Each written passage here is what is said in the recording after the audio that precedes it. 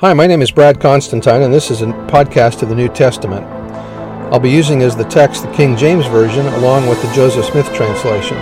Although this is not an official recording of the Church of Jesus Christ of Latter-day Saints, every effort's been made to be as doctrinally accurate as possible. I'll also be using quotes from general authorities of the Church, the apostles and prophets, and BYU professors and others, and every word out of the Scriptures themselves. So if you're ready for a really detailed analysis of the New Testament, you've come to the right place. Welcome. I want to begin by reading the definition of the book of Revelation that's found in the Bible dictionary. It says in here, also known as the Apocalypse, a Greek word meaning revealed or uncovered.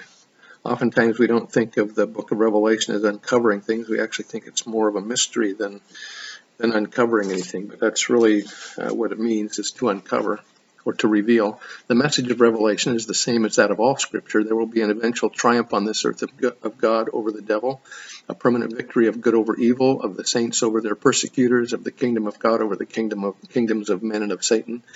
This is the subject on which Amos, Isaiah, Jeremiah, Ezekiel, Daniel, Paul, Peter, and all the prophets have written. They spoke of a day of victory that would come and that the end would be better or more glorious than the beginning. The victory would be achieved through Jesus Christ. Such is the theme of the Revelation. The details about the beasts, the wars, the angels, the men, etc. contribute to the development of this theme. By a little study, the theme can be perceived even if the details are not completely identified. It may be in this sense that the prophet Joseph Smith said that Revelation was one of the plainest books God ever caused to be written. However, the more fully the details are understood, the greater will be the appreciation of the theme. If we fail to catch a glimpse of the theme, we fail in our comprehension, no matter how many details we are able to understand. Some guidelines to understanding. One, the Revelation seems to be divided into two parts. The first, chapters 1 to 3, deal with things at the time the Revelation was given and is addressed to the branches of the church in 7 cities of Asia. These 3 chapters show clearly that the church in that day was rapidly going into apostasy. The second part, which is chapters 4 to 22, deals with the things yet future for John, things that had not yet come to pass. It begins with John's time and continues to the end of the world. Accordingly, it offers a sort of panoramic view of events through the ages of apostasy, restoration, judgment, and millennium. Number 2, apostasy and restoration. Apostasy and restoration are relatively gradual events. Compare the setting and the rising of the sun. It does not become dark or light all at once. And then number 3, a guided tour. An interesting circumstance in the Revelation is that an angel comes to John and explains things to him, a sort of guided tour. This is consistent with the visions given to Nephi, Ezekiel, Daniel, and Enoch, who had similar guided tours. It appears to be a typical visionary experience. Some of the points of doctrine that are mentioned is a description of the resurrected and glorified Savior, the importance of overcoming the world. The faithful are to be kings and priests unto God and will reign on the earth. Animals are resurrected from the dead, and there are animals in heaven, redeemed by the blood of Christ. 2 prophets will lie dead in the streets of Jerusalem in the last days and then be raised. The woman driven into the wilderness and the man-child. The woman is the church. The man-child is the political kingdom of God growing out of the church. The angel with the everlasting gospel, this being is generally identified in the church as the resurrected angel Moroni, but may be representative of all the angels involved in the restoration. All people shall be judged by their works out of the books that are written both on earth and in heaven. The testimony of Jesus is the spirit of prophecy, and the New Jerusalem, the city foursquare. The revelation was received on the Lord's Day by John on the Isle of Patmos off the coast of Asia, but not far from Ephesus. The exact date is not known, and the Book of Mormon confirms that the recipient was John, one of the 12. All right, so let's go back into a little bit more of a introduction or explanation of the book too. The book of Revelation is foremost a testimony of Jesus Christ. The letters were to be read aloud to the saints in their meetings, much like we read letters from the First Presidency in our sacrament meetings. He will come and prevail over all wickedness. John sees symbols that represent the church, letters written to the 7 branches in Asia, and saints overcome Satan through the atonement. The chief purpose of the book of Revelation seems to be to prepare us for the last days and the second coming. Bruce R. McConkie said, Are we expected to understand the book of Revelation? And then responded, certainly. Why else did the Lord reveal it? The common notion that it deals with beasts and plagues and mysterious symbolisms that cannot be understood is just not true. It is so far overstated that it gives an entirely erroneous feeling about this portion of revealed truth. If we apply ourselves with full purpose of heart, we can catch the vision of what the ancient revelation or revelator recorded. The entire vision from beginning to end takes 317 verses, and yet John spends only 11 verses, or about 3.5% on the first 5,000 years of history, which is about 71% of the Earth's total 7,000 years of recorded history. The millennium itself is treated in only 7 verses. By far, the largest portion of the book describes the events that immediately precede the second coming of the Savior, and that was by Gerald Lund. Even though the book is written to 7 branches of the church in John's day, it was written to the saints of the last dispensation to give the saints an understanding of the events of the last days. The title of the book means to reveal that which is hidden, or uncovering of the unknown. We have over 8,000 manuscripts. This is by Hugh Nibley. We have over 8,000 manuscripts of the New Testament, no two of them alike, and the oldest one is from the 3rd century, but all of our documents are copies of copies of copies. Nearly all of them come from the 8th and 9th centuries. Okay, one more thing here. The only way you can preserve a document in its purity is to bury it.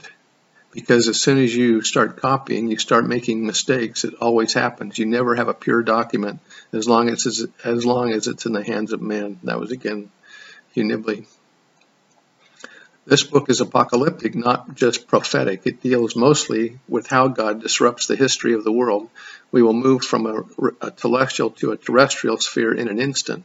We should be the best people to understand the book of Revelation. Bruce R. McConkie also said, in my judgment, the Gospel of John ranks far ahead of those of Matthew, Mark, or Luke. At least John's record of the life of our Lord is directed to the saints. It deals more fully with those things that interest people who have received the gift of the Holy Ghost, who have the hope of eternal life. But even ahead of his Gospel account stands this wondrous work, the book of Revelation, or at least so it seems to those who are prepared to build on the foundations of the Gospels and epistles and to go forward forever in perfecting their knowledge of the mysteries of the kingdom. Joseph Smith said, I make this broad declaration that where God ever gives a vision of an image or beast or figure of any kind, he always holds himself responsible to give a revelation or interpretation of the meaning thereof. Otherwise, we are not responsible or accountable for our belief in it. Don't be afraid of being damned for not knowing the meaning of a vision or figure where God has not given a revelation or interpretation on the subject. Symbols are the timeless and universal language in which God in his wisdom has chosen to teach his gospel and bear witness of his Son. They are the language of the Scriptures, the language of revelation, the language of the Spirit, the language of faith. They are a language common to the saints of all generations, and that was by Joseph Fielding McConkie. So, a little more summary about the book. The book of Revelation is addressed to the 7 branches. I mentioned that. The prophet Joseph said that John saw that only which was lying in futurity. So this makes it of interest to saints living in the latter days. The Lord revealed to Moroni that when latter-day Israel repents and once again acknowledges their covenants, then shall my revelation, which I have caused to be written by my servant John, be unfolded in the eyes of all the people. Revelation was given in a day of severe persecution against the saints. Most likely, this persecution was administered by Rome either during the reign of Nero, which was around AD 54 to 68, or Domitian, which was around AD 81 to 96. Domitian, in particular, persecuted those who did not worship gods approved by the state, and many who refused were executed or exiled during his reign. John wrote from the island of Patmos, a Roman penal colony where he had been exiled for the word of God and for the testimony of Jesus Christ. Along with heavy persecution from external forces, the early church suffered from internal apostasy. Paul said that grievous wolves would enter in among you, not sparing the flock. By the late 1st century AD, Paul's prophecy had become a reality. The warning voice against false teachers and doctrines found in John's epistles and in Revelation 2 to 3 reveals the extent to which apostasy had seeped into the church in his day. The message of Revelation is the same as that of all Scripture. There will be an eventual triumph on this earth of God over the devil and a permanent victory of good over evil. All right, let's go ahead and get started into here. We've already read 10 minutes and haven't started this chapter yet, so here we go. Verse 1, the revelation of John. I'm going to be reading from the Joseph Smith translation again, which is going to be a little bit different than the King James Version, so that's why you'll notice a difference. The revelation of John, a servant of God, which was given unto him of Jesus Christ, to show unto his servants things which must shortly come to pass, that he sent and signified by his angel unto his servant John. The things which John saw had no allusion to the scenes of the days of Adam, Enoch, Abraham, or Jesus, only so far as is plainly represented by John and clearly set forth by him. John saw that only which was lying in futurity and which was shortly to come to pass.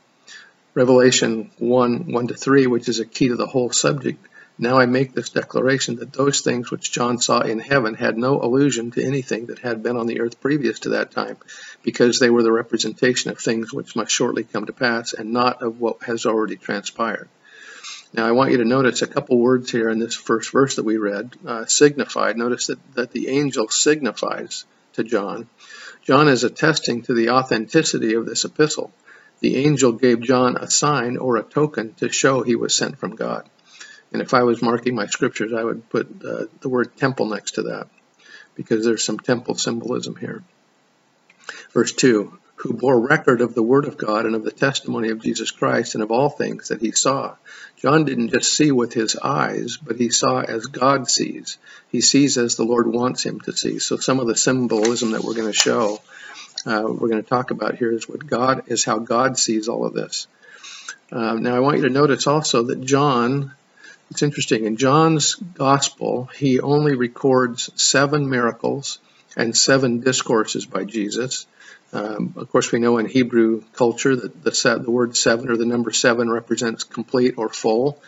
In the book of Revelation, beginning with verse 3, he's going to say, blessed are they. He's going to be giving 7 beatitudes in the book of Revelation, and they're scattered throughout the entire book. But he's giving 7, similar to his 7 miracles and 7 discourses in his account. So again, John is saying that all of these are to symbolize complete blessedness. Okay, blessed are they who read, and they who hear and understand the words of this prophecy, and keep those things which are written therein, for the time of the coming of the Lord draweth nigh. Now this is the testimony of John to the 7 servants who are over the 7 churches. In other words, again, 7 means complete. This is therefore unto the church today, because it's complete. He means us as well, but he's also sending it to Asia. Grace unto you and peace from him who was, and who is to come, who hath sent forth his angel from before his throne, to testify unto those who are the 7 servants over the 7 churches. Christ's throne, located in the temple in heaven, which is John's name for the celestial kingdom. So he sees God on his throne in the celestial kingdom.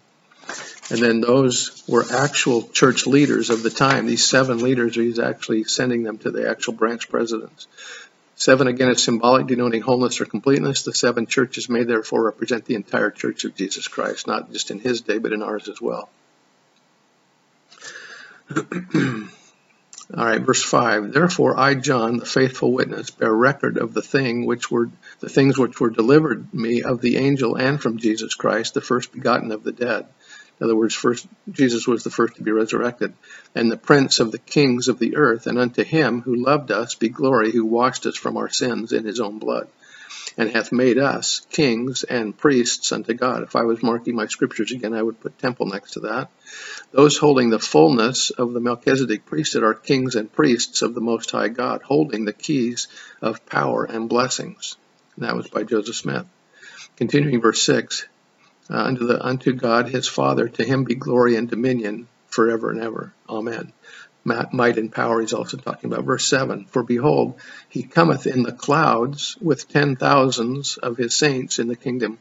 Now, this is an ancient way of saying great numbers. It doesn't necessarily mean specifically 10,000s, but a lot of people. Clothed with the glory of his Father, and every eye shall see him, and they who pierced him. In other words, every eye shall see Christ, both those living, those dead, and those resurrected. Those who participated in Jesus' crucifixion. The greatest fear of the wicked will be to see Christ coming in his glory. He will tell the wicked to stay in their graves and that he will return for them later. They will have fear of his judgment for 1,000 years. Continuing verse 7, and all kindreds of the earth shall wail because of him. Even so, amen. Verse 8, for he saith, I am Alpha and Omega, the beginning and the ending, the Lord who is, who was, and who is to come, the Almighty. God wrote the symphony for the plan of the earth, and Christ is the conductor to execute the plan. I, John, who also am your brother and companion in tribulation and in the kingdom and patience of Jesus Christ, was in the isle that is called Patmos, and this, I mentioned, was a penal colony for the word of God and for the testimony of Jesus Christ. I was in the Spirit on the Lord's day, probably the Sabbath day, if that's what he's talking about, and heard behind me a great voice as of a trumpet. Now, he uses the word trumpet because it makes a clear sound. It's understandable when you hear it. You know what it is. So he's saying that the angel's voice was clear and understandable. Saying, I am Alpha, and again, this is symbolism of Christ, and Omega, the beginning and the end, the first and the last, and what thou seest, write in a book, and send it unto the 7 churches which are in Asia, unto Ephesus, and unto Smyrna, and unto Pergamos, and unto Thyatira, and unto Sardis, and unto Philadelphia, and unto Laodicea. And I turned to see from whence the voice came. Now I want you to notice something about these 7 cities first before we go on, that are mentioned there in verse 11, that these happen to be on the ancient postal route that was used at the time. So if you started with the first one in Ephesus, which was the closest to the coast, and then you're making a circle in a clockwise fashion from Ephesus to Smyrna and so on, all the way around in a circle, and then once you go to Laodicea, you would come back to Ephesus again at the end. Verse 12, and I turned to see from whence the voice came that spake to me, and being turned, I saw 7 golden candlesticks. Candlesticks carry light. They don't create it. Their function is to make it available, not to bring it into being. So by using 7 candlesticks to portray the 7 churches to whom John is now to give counsel, the Lord is showing that his congregations on earth are to carry his light to the world. Verse 13, and in the midst of the 7 candlesticks, one like unto the Son of Man. It's about 60 or so years since John saw Christ resurrected.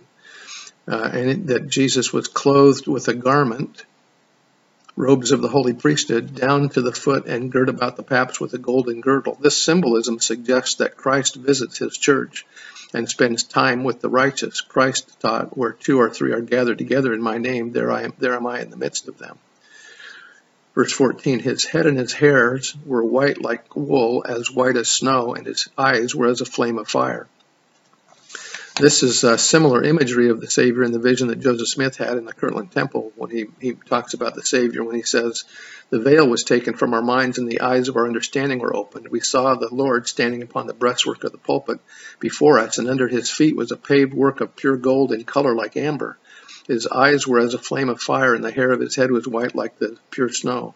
His countenance shone above the brightness of the sun, and his voice was at the sound of the rushing of great waters, even the voice of Jehovah, saying, I am the first and the last. I am he who liveth. I am he who is slain. I am your advocate with the Father. Verse 15, and his feet like unto fine brass, as if they burned in a furnace, and his voice as the sound of many waters. And he had in his right hand, again, the right hand is symbolic of power, of covenant, 7 stars. And these again are related to the 7 servants. And out of his mouth went a sharp 2-edged sword. And his countenance was as the sun shineth in his strength. Now the sword represents the word of God, and it's both an offensive weapon and it's also defensive, but it also penetrates armor. Verse 17, and when I saw him, I fell at his feet as dead, and he laid his right hand, like the comforting hand of a loving parent upon a troubled child, upon me, saying unto me, fear not, I am the first and the last. I am he that liveth and was dead, and behold, I am alive forevermore. Amen, and have the keys of hell, Hades, the place of departed spirits, and of death. To hold the keys is to have authority, power, and the right of presidency. He has complete power over all the inhabitant all who inhabit the spirit world, including the hosts of evil beings. Verse 19, write the things which thou hast seen, and the things which are, and the things which shall be hereafter. This is the mystery of the 7 stars which thou sawest in my right hand, and the 7 golden candlesticks. The 7 stars are the servants of the 7 churches. So these are the branch presidents. And the 7 candlesticks which thou sawest are the 7 churches. So at least here in this verse, they give us an indication of what the symbols mean, which is really, really helpful to us in trying to understand better what's going on here. Since this has been 20 minutes, I'm going to pause this one, and this will be part 1. So chapter 1 of Revelation we've finished. And so this is going to be the end of part 1. Stay tuned for the rest of this. I hope you're enjoying this detail that we're getting into in the book of Revelation. As Joseph said, that this is the most plain of all the books God ever caused to be written. And I'm hoping that as we get through this, you'll see that that's true. In the name of Jesus Christ, amen.